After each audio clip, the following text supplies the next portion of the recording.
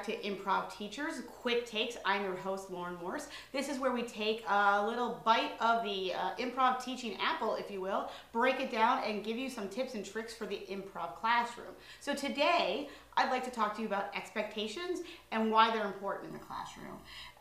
Expectations are great in life in general, so you have this container or vessel and your parameters of how you're going to manage the classroom, right?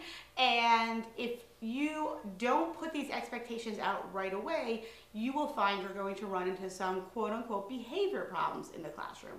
So we want a really clear container or vessel. It provides safety, it provides comfort, and it really allows that improv student to explore and grow and feel comfortable enough to fail, because we all know as improv teachers, when students are failing, they're actually learning and growing.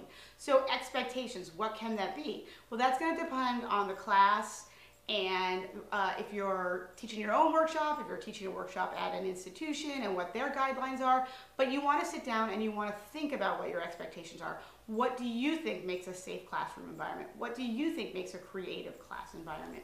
I will give different expectations based on the level of class. So if this is a very new class and everyone in there is improvising for their first time, we talk about different levels of contact and intimacy, and the expectation is that we're not going to do anything but handshakes and high fives.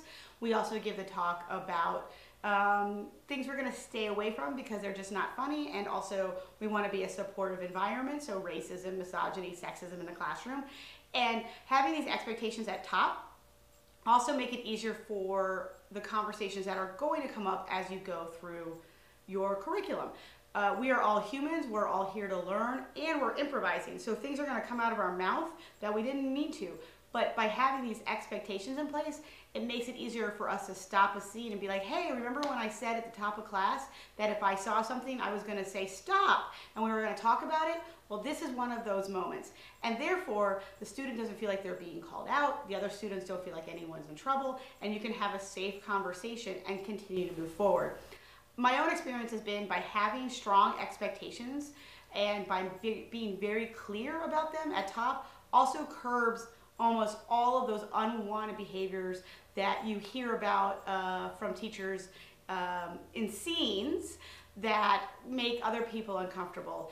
And again, it's because we've planted the seed early on that this isn't going to be tolerated, and this is what will happen if it is tolerated.